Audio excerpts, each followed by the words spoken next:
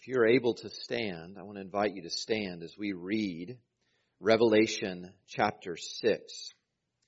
If you remember from last week, Jesus Christ went up to the throne of God and took from the right hand of God a scroll sealed with 7 seals. And here in Revelation 6, we see that seal opened. What I want you to pay attention to as we read is the pattern of how this passage just kind of moves. And I want you to specifically be listening and looking for where the pattern is broken. And I suggest to you that is signaling for us what the focus of the passage is. Let's read Revelation chapter 6. Now I watched when the Lamb opened one of the 7 seals. And I heard one of the 4 living creatures say with a voice like thunder, "Come!" And I looked, and behold, a white horse.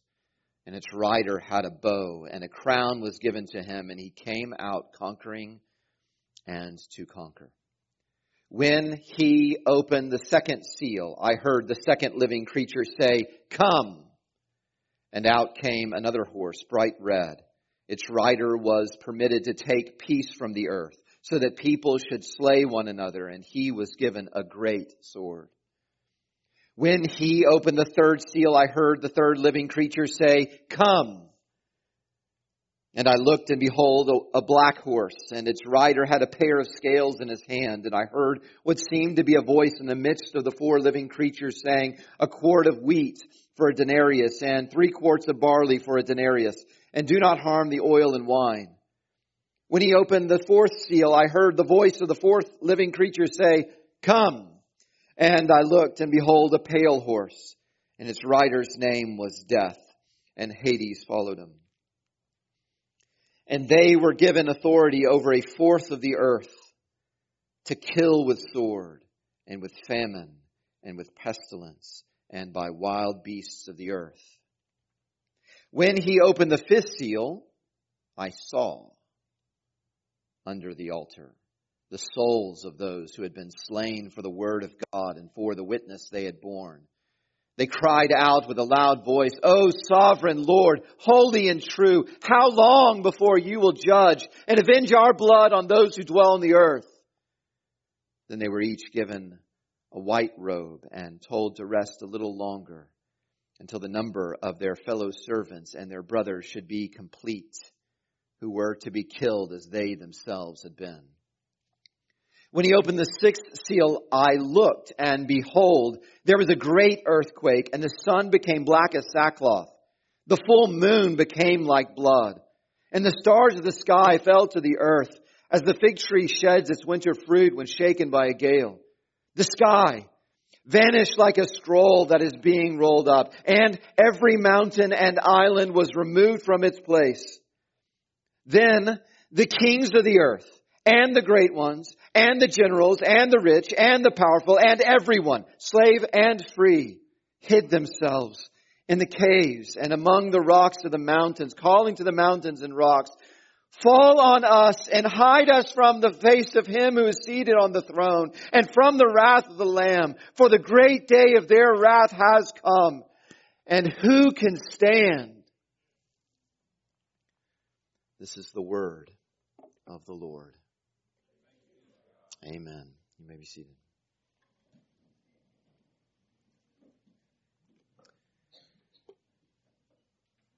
Well, we're in it now.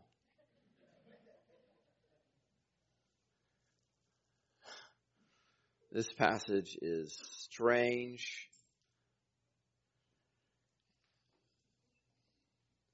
But what I want you to see is a simple point.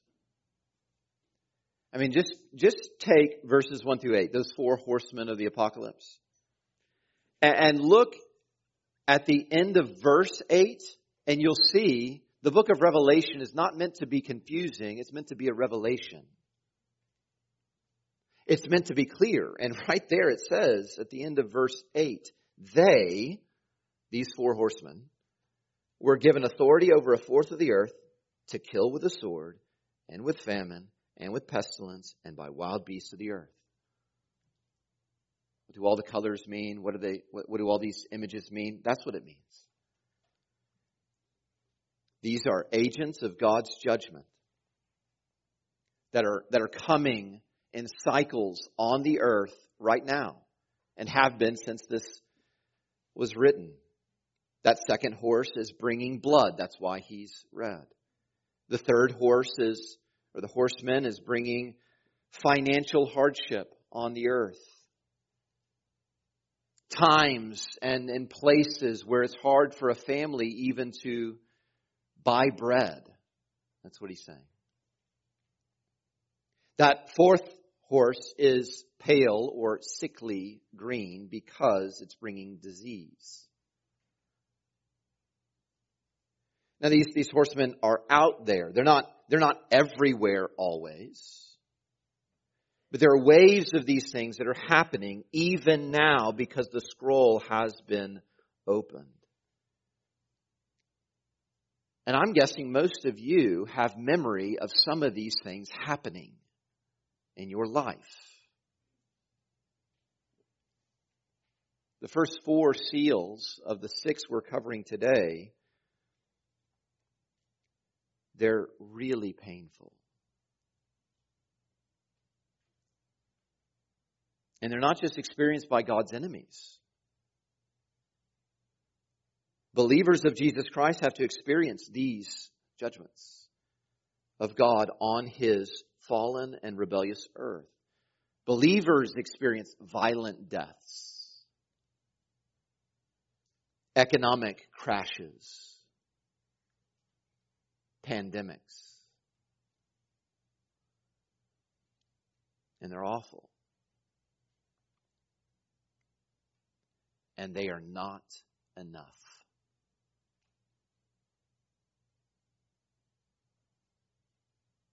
Because the end of verse 8 says it only covers 1/4 of the earth.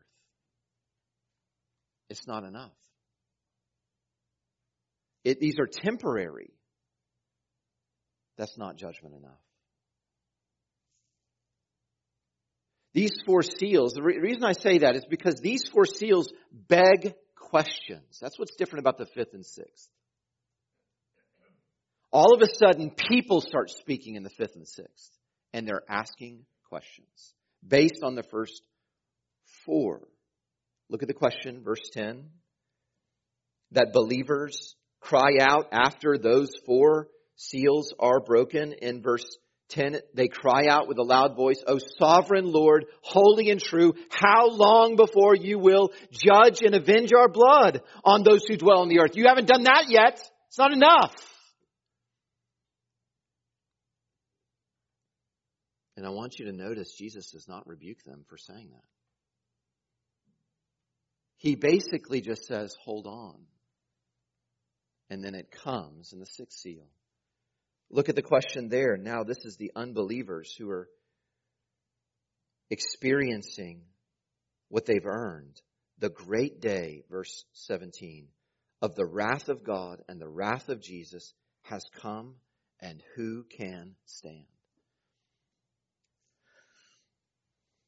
There is this party game that I was thinking about while reading that. That sounds really strange. I'm a strange fella. It's a strange book. I'm a strange fella. And I was thinking about this game, Would You Rather? You know, that game that people, get to know you, kind of icebreaker. Would you rather see 10 minutes into the future, or would you rather see 150 years into the future? And it's a no-brainer that you should answer 150, because surely I'll be done by then. Would you rather sing along while the worship team plays, or would you rather dance along? Chapter 6 is like Would You Rather, but it's not a game. 6 seals opened. And it feels like all hell is breaking loose. Beloved, the first thing I want you to understand is hell is not breaking loose. Hell is breaking out. And it's breaking out as the Lamb of God breaks each seal. What I mean to say is someone is doing this. What we're reading. And it was repeated over and over. The Lamb broke the seal. The Lamb opened the seal, opened the seal, opened the seal. Verse 17, it is the wrath of the Lamb that we're watching. Whether we like this part of Jesus or not, does not change anything about the reality that this will happen. Now, it does affect your relationship and what will happen to you, whether you're offended by this part of Jesus. So the title of the sermon is, Would You Rather? Would you rather? And there are two choices laid out, one in the fifth seal and the second in the sixth seal. Here's the sermon in a sentence. Better to die for Jesus than to live against him. Better to die for Jesus than to live against him. I want you to be really clear. I'm not calling you to some sort of jihad, some sort of holy war where you put yourself in a position where you're guaranteed to die for Jesus. Jesus is not calling us to do that. But he is, and I am setting up a comparison for you and inviting you from this passage to consider what is better. That there's something worse than dying for Jesus. Better to die for Jesus than to live against him. I am saying that you today should commit yourself to one of the two. Recognizing you're already committed to one of the two. Would you rather? Point number one, die for the Lamb. Would you rather die for the Lamb? That's in verses 9 through 11. I want to, from this passage, remind you that living for Jesus will always be worth it. And this passage even lays out for us the advantages that are offered to those who live for Jesus, even after this life ends. But understand this too. If you will live for Jesus, you will live with a target on your back. And the example to us is in verse 9. Those who are slain for the word of God and for the testimony that they had borne. They have witnessed, it says, the witness that they have borne is the word that we get the word martyr for. They have died for Jesus. They know this better than anyone. If you live for Jesus, you live with a target on your back. And I want you just to understand, this is part of following Jesus. It's part of the deal. The possibility of this is just part of what we sign up for. Let me just give you an example that you can understand. And some people don't understand this, so I think I've got to tell you this. If you say yes to marriage, or you want to act like you're married, then you are saying yes to children. You are saying yes to the possibility of children just by saying yes to marriage or acting like you're married. You understand? And if you say yes to the one who the world killed, and you say, I'm going to live for him, you are saying yes to the possibility that I will die for him. It's just part of the deal. Now, why would it be better to die for Jesus than to live against him. We're given several points here in these verses 9 through 11. And the first one is that those who die for the Lamb are not left in the shame of their death. They're not left there on a cross just hanging there. They're not left beheaded in the shame of a beach. They're not forgotten in some alley. Look where they are. Look where they are. Their soul is under the altar. The body they may kill. But the Lord will keep us safe.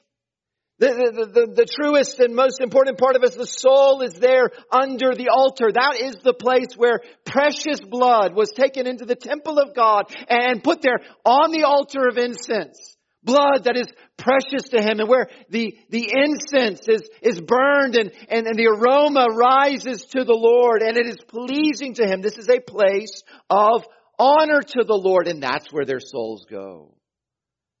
That's why it's better to die for the Lamb than to live against Him. But also it's better to die for the Lamb than to live against Him, because the Lamb is, it says in this text, sovereign, holy, and true. He is sovereign, He is holy, and He is true. And that means if He is sovereign and all-powerful, the King of the universe, whether anyone recognizes it or not, He is worthy of dying for. If anything is worthy of dying for, He is worthy of dying for. He is holy. There's nothing wrong with Him. He's absolutely perfect, and He is true. It is better to die for Him than to live against Him. It is dangerous to live against sovereign, holy, true Jesus. It's better to die for Him, because look at what He does to them. Not just where He put them. He doesn't rebuke them for crying out for a final judgment on all those who oppose God's people. He gives them a white robe. The color He's wearing. Just to remind us again that suffering for Jesus is never rejection by Jesus. He accepts them. And then He gives them not just a white robe, but then He gives them rest. I just want you to understand in this seal after seal of God's judgment, when we get to the fifth seal, we hear about someone's judgment, but we are focused on someone's salvation. What I mean is, in this terrible, terrifying passage, there are people in the passage who are the most hopeful, who have the most hope. And they are right there, having been slain for Jesus.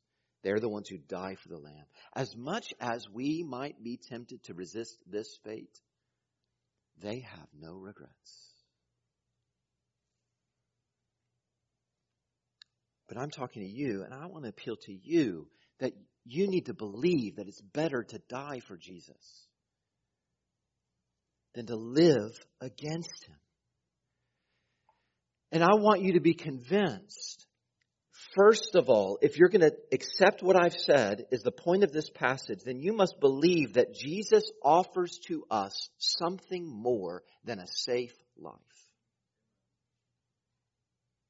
He offers to us something more than a long life. Don't believe it, children. Don't believe it, children. If anyone comes to you and tells you that you should follow Jesus because it will make your life better or safer, don't believe it. He offers you something better than that. What we long for is what they longed for. How long, O Lord? What a Christian longs for is not a long and safe life. What we long for is the completion of God's plan. He will not let this world go unanswered. We long for a new world where evil is no more, where all the obstacles to seeing him and being with him are gone. How long till that day? Genuine believers are true to the end, no matter the end. And yet, let's not ignore that the possibility of dying for the Lamb is not an easy one to accept. I just want to remind us that the Lamb knows something about dying for others. He's a lamb. Whenever we see some people actually do die for him, we need to remember not only that he's saying some more need to die for me. That's what he's saying in verse 11. The fullness of your brothers needs to come in. Others who will be slain like you need to come in. It needs to happen. But we need to remember this is the Lamb. As the Son of God became human, he was born to be a lamb. He was born and raised to die. And yet, even though he knew it, it doesn't mean it was easy for him. We're told he despised the shame of death when he died on a cross. But that there was joy that was better to him and made it worth it to him. The joy of saving God's people. The joy of being seen as the merciful, crucified, sacrificially loving Savior. And so he died for others.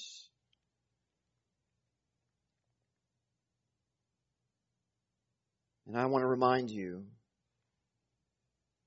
that everyone who dies for him is precious to him. You don't need convincing that his people are precious to him. He died for us. What more do you want? But those who die for him are precious to him. That's why we read Acts chapter 9. Why are you persecuting me, Saul? When you were coming against my disciples, you're coming against me. One man said, love was at the bottom of all his grace. Let it be at the bottom of all our duty. Everything that he calls us to, may it be love that drives us. A love that's based upon the love that he loved us with and died for us with. I want you to consider, even if you are one of the ones spoken of in verse 11, just consider the possibility. Even if you were called to love him by dying for him, don't you have a better reason to die for him than he had to die for you?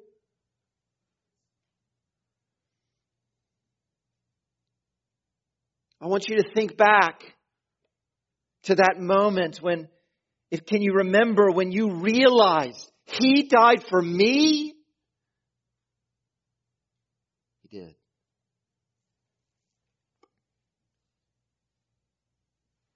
Within the range of possible outcomes of living for Jesus, within that range of possible outcomes of living for Jesus is, at the outer end, the possibility of dying for him.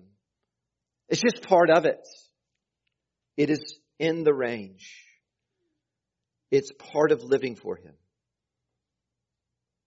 And dying for the Lamb is a very viable option for some believers right now.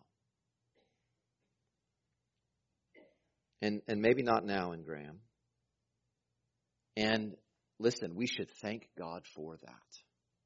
We should thank God that this does not seem like this is going to happen to us right now. We shouldn't be ashamed of it, embarrassed by it. We should thank God it is a mercy from him. And we must not let that comfort us into a cowardly, worthless kind of discipleship.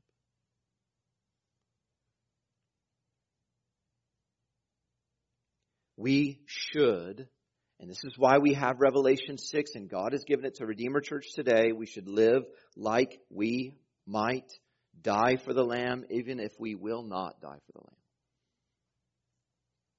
And we should do it the same way they did. In verse 9, they did this in two ways. They lived for the Word of God, and then secondly, they lived as witnesses who were willing to bear the hatred that would come because of it.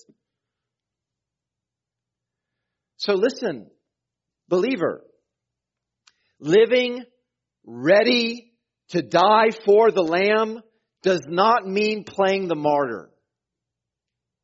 Okay, we're not talking about being a drama queen. We don't need drama queens in the church. It doesn't mean being a jerk. Not caring about people who are unbelieving or who are ungodly, for the sake of Jesus, just being a jerk. Living ready to die for the Lamb means what it says in verse 9. It means conforming our life to His Word. And listen to me, if you do that, if you will take Him at His Word and then form your life by His Word and seek to obey Him, then there will be people in your life who do not do that, and they will come against you. They will. You will be accused. You will be left. You will be mistreated if you do what they did in verse 9 and living for the Word of God. You will live a life of losses. Even if it doesn't get to the point of loss of life, you will. You need only to talk to a few of the most faithful in this room, and they will tell you.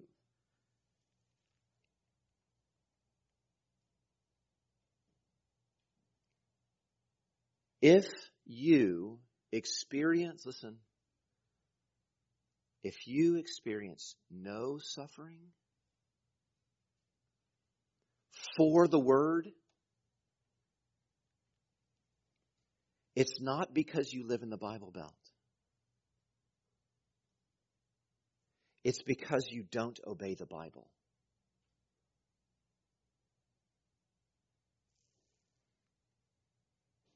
So, be faithful witnesses.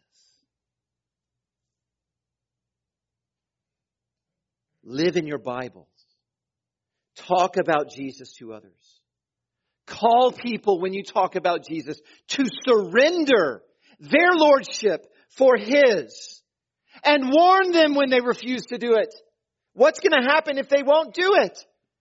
And then you endure whatever cost comes to you, whatever cost. Live ready to die for Jesus even if you never have to. Because it's better to die for Him than to live against Him.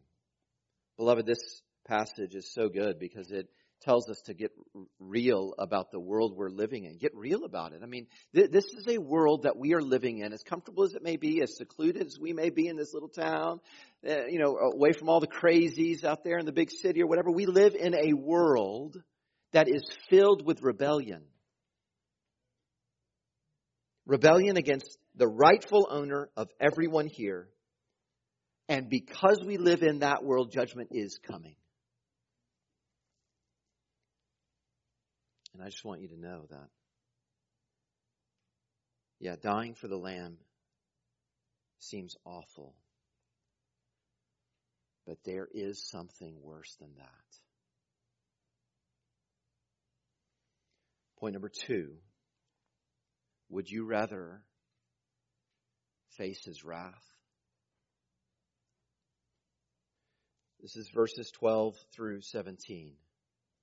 Would you rather face His wrath? No one here is going to sign up for that. No one here is going to say, I'll take option B, thank you. I know that no one here especially, I don't mean in the church, I mean in Graham, Texas, would say that what they want is to face the wrath of Jesus. But listen to me. It is possible, just like it's possible to live for Jesus as if you're ready to die for Jesus, even in Graham, Texas. It is possible to live against Jesus in Graham, Texas, and still claim him. And go to church and be pretty good.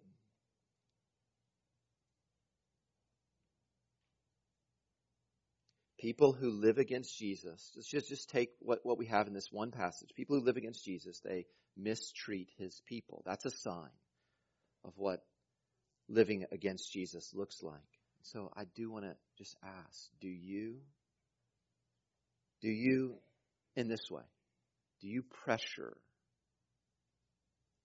people who were faithful to Jesus in your life? Do you pressure them to be less committed? To not take it quite so seriously. Less obedient to plain commands.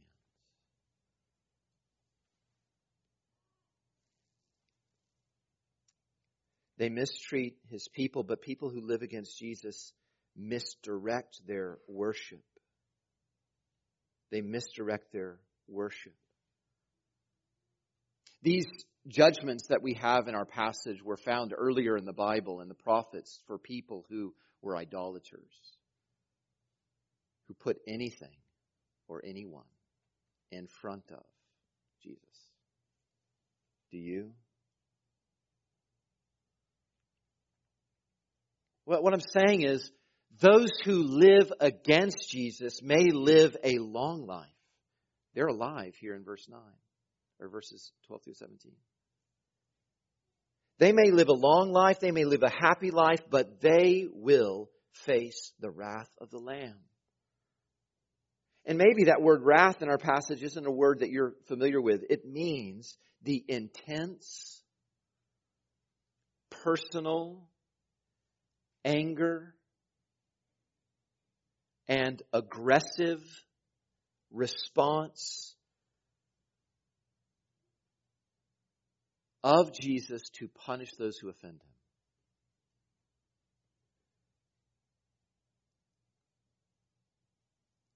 Judgment that affects only some people, like the four horsemen kind of judgment, is not enough. Because the whole world is born against the Lord. Temporary judgment is not enough. Because God and his worth is eternal.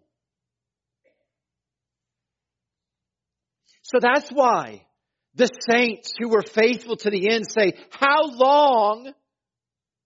You're not just going to do what you did in the first four seals. How long until you finish this thing?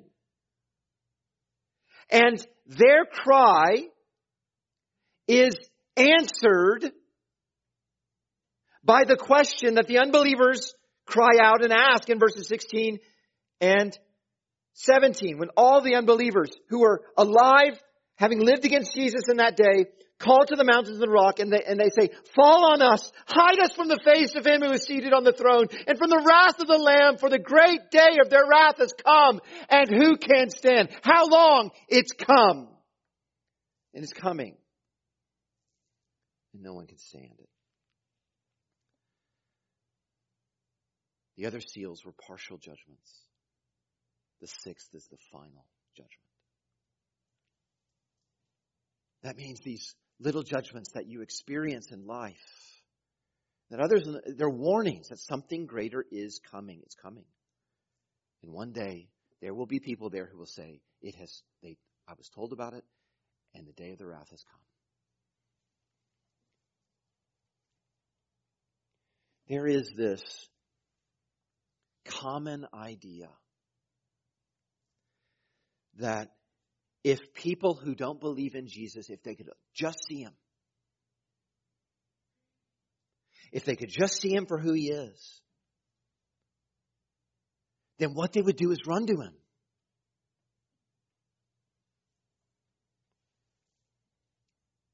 And God tells us right here, that's not what they would do. They run from him. This is how deeply committed they are against him. It's not some small thing. And surely they're afraid to die. Like everyone, we're told, is naturally afraid to die. Naturally. But listen to me. God tells us there is something worse than dying. I wonder if you've ever imagined, man, I hope if I know I have to die, I hope I die in this way. Or I especially hope I do not die in this way. Wouldn't being buried alive be one of the worst?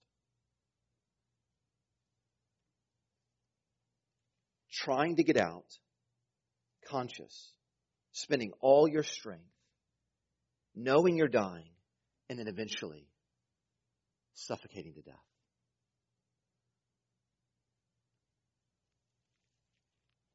What do you think verse 16 is saying to us?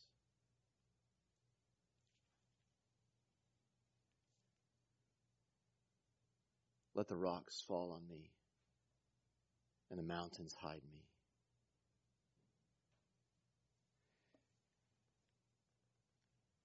Better to be buried alive than to live against Jesus. You would rather be buried alive than face Jesus' wrath. That's what it's saying. So in those would you rather games, I mean, there aren't really wrong answers. You can pick one or the other. It's not really the point to say one's right. But living against the Lamb is the wrong answer. Verses 12 through 14, it says that there is an earthquake that's coming that's going to make all that we're seeing in Hurricane Ian look like a sprinkling of water. That one day, all the stars in the sky are going to become missiles headed right for us. And everything in our world that is always there and never moving, the Rocky Mountains and the Caribbean islands, they're going to disappear. I have these memories in my life where I'm just shaken into humility. I very vividly remember in Houston, Texas, studying the Bible one day, and this thunderstorm came, and this clap of thunder came, and it rocked me back.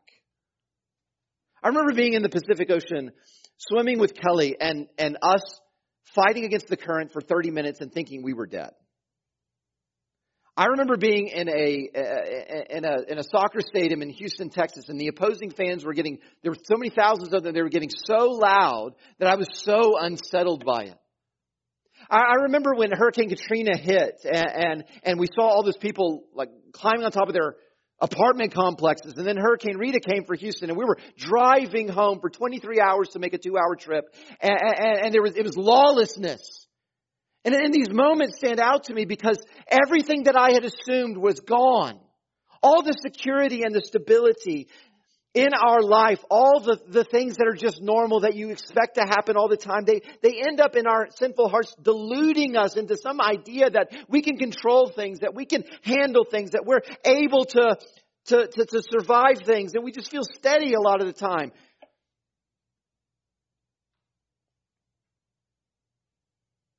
But they're all going to be gone one day. It's an illusion. Verse 15, all the king's men will not protect the king. All the money of the rich will not get them out of the wrath of the Lamb. All the powerful's strength of mind and body will not help them then. Even the slave. Even the lowly and the poor who have experienced all kinds of mercy from God that they did not thank Him for. Because of their weakness, God was favoring them in some way. They're going to realize that favor is gone. In other words, there will be no one to help. So if you're here and you're not totally devoted to living for the Lord Jesus, listen to me. Your problem is not that the Lord Jesus hasn't done enough for you. It's not that you still need Him to reveal Himself more. He got you here right now. You're able to hear what is your future right now before it happens. Your problem is you refuse to surrender to Him. You refuse to live with Him as King because you want to be King. And it's an old story. The nations, we're told, are raging. All the peoples are plotting. All of them are setting themselves against the Lord and against His Savior. And they're trying to live lives that say, let us burst their bonds from us. Let us live separated from us. Let's cast away any kind of tie that He has on me. I will be king. But the Lord is saying to you right now, this is your moment right now. Kiss the Son. You've got right now, kiss the Son, lest He be angry with you, for His wrath is quickly kindled from that kind of behavior, of living like your King. Do you want to know what is the flint that kindles the furious and burning anger of the Lord Jesus? It is refusing to surrender that He is the only King. And you are hearing this right now. Listen to me. Wrath is coming. Christ is coming. And you may feel right now like He's never going to come. Because He hasn't come. But the day of the wrath, the great day of the wrath of God and His Lamb is coming. And on that day, your career will not be able to make you stand. And everything that you have put Jesus off for, your pleasures will not be there to make you stand. Who can stand? The answer is no one. Your family won't be there that you put before the Lord Jesus, will not be there to make you stand. None of the safeties of this country that have just blinded us that we will never be defeated will make you be able to stand against the wrath of the Lord Jesus. But the rest of Psalm 2 that I read to you tells you that you can stand. And chapter 7 will tell us there are people who will stand. And it's everyone who takes refuge in the Lord Jesus. Blessed are those who will hide themselves from Him in Him.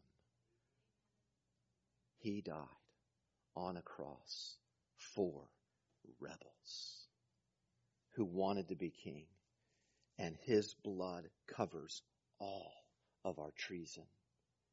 He forgives us, and then He puts us there with Him in white, and He accepts us.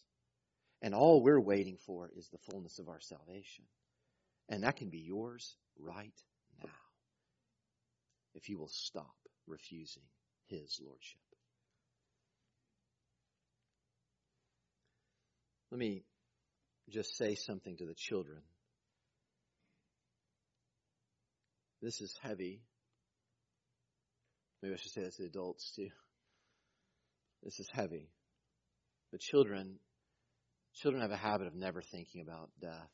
Maybe some children do, but most children think that they're never going to die. You're going to die.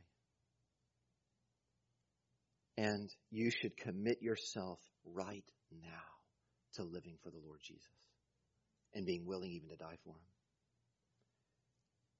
He's in the beginning of the passage when the judgment starts, and He's right there bringing it to a close.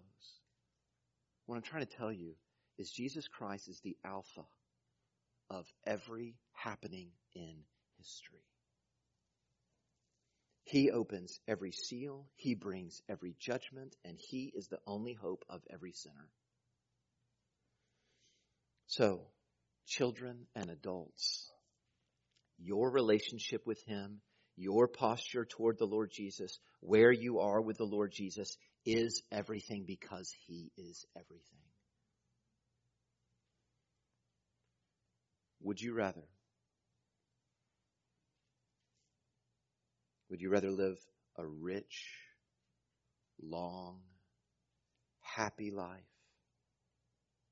against the Lord Jesus?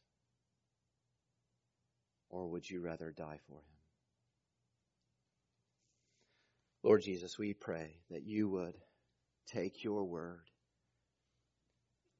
and make it powerful and real in every heart here. Don't leave anyone here in rebellion against you, because the day is coming where no one will stand against you. And Lord, would you strengthen us to live more faithfully for you, more clearly for your word, more bold as witnesses, taking whatever comes against us. And we pray this for your glory and for our everlasting joy and rest. Amen.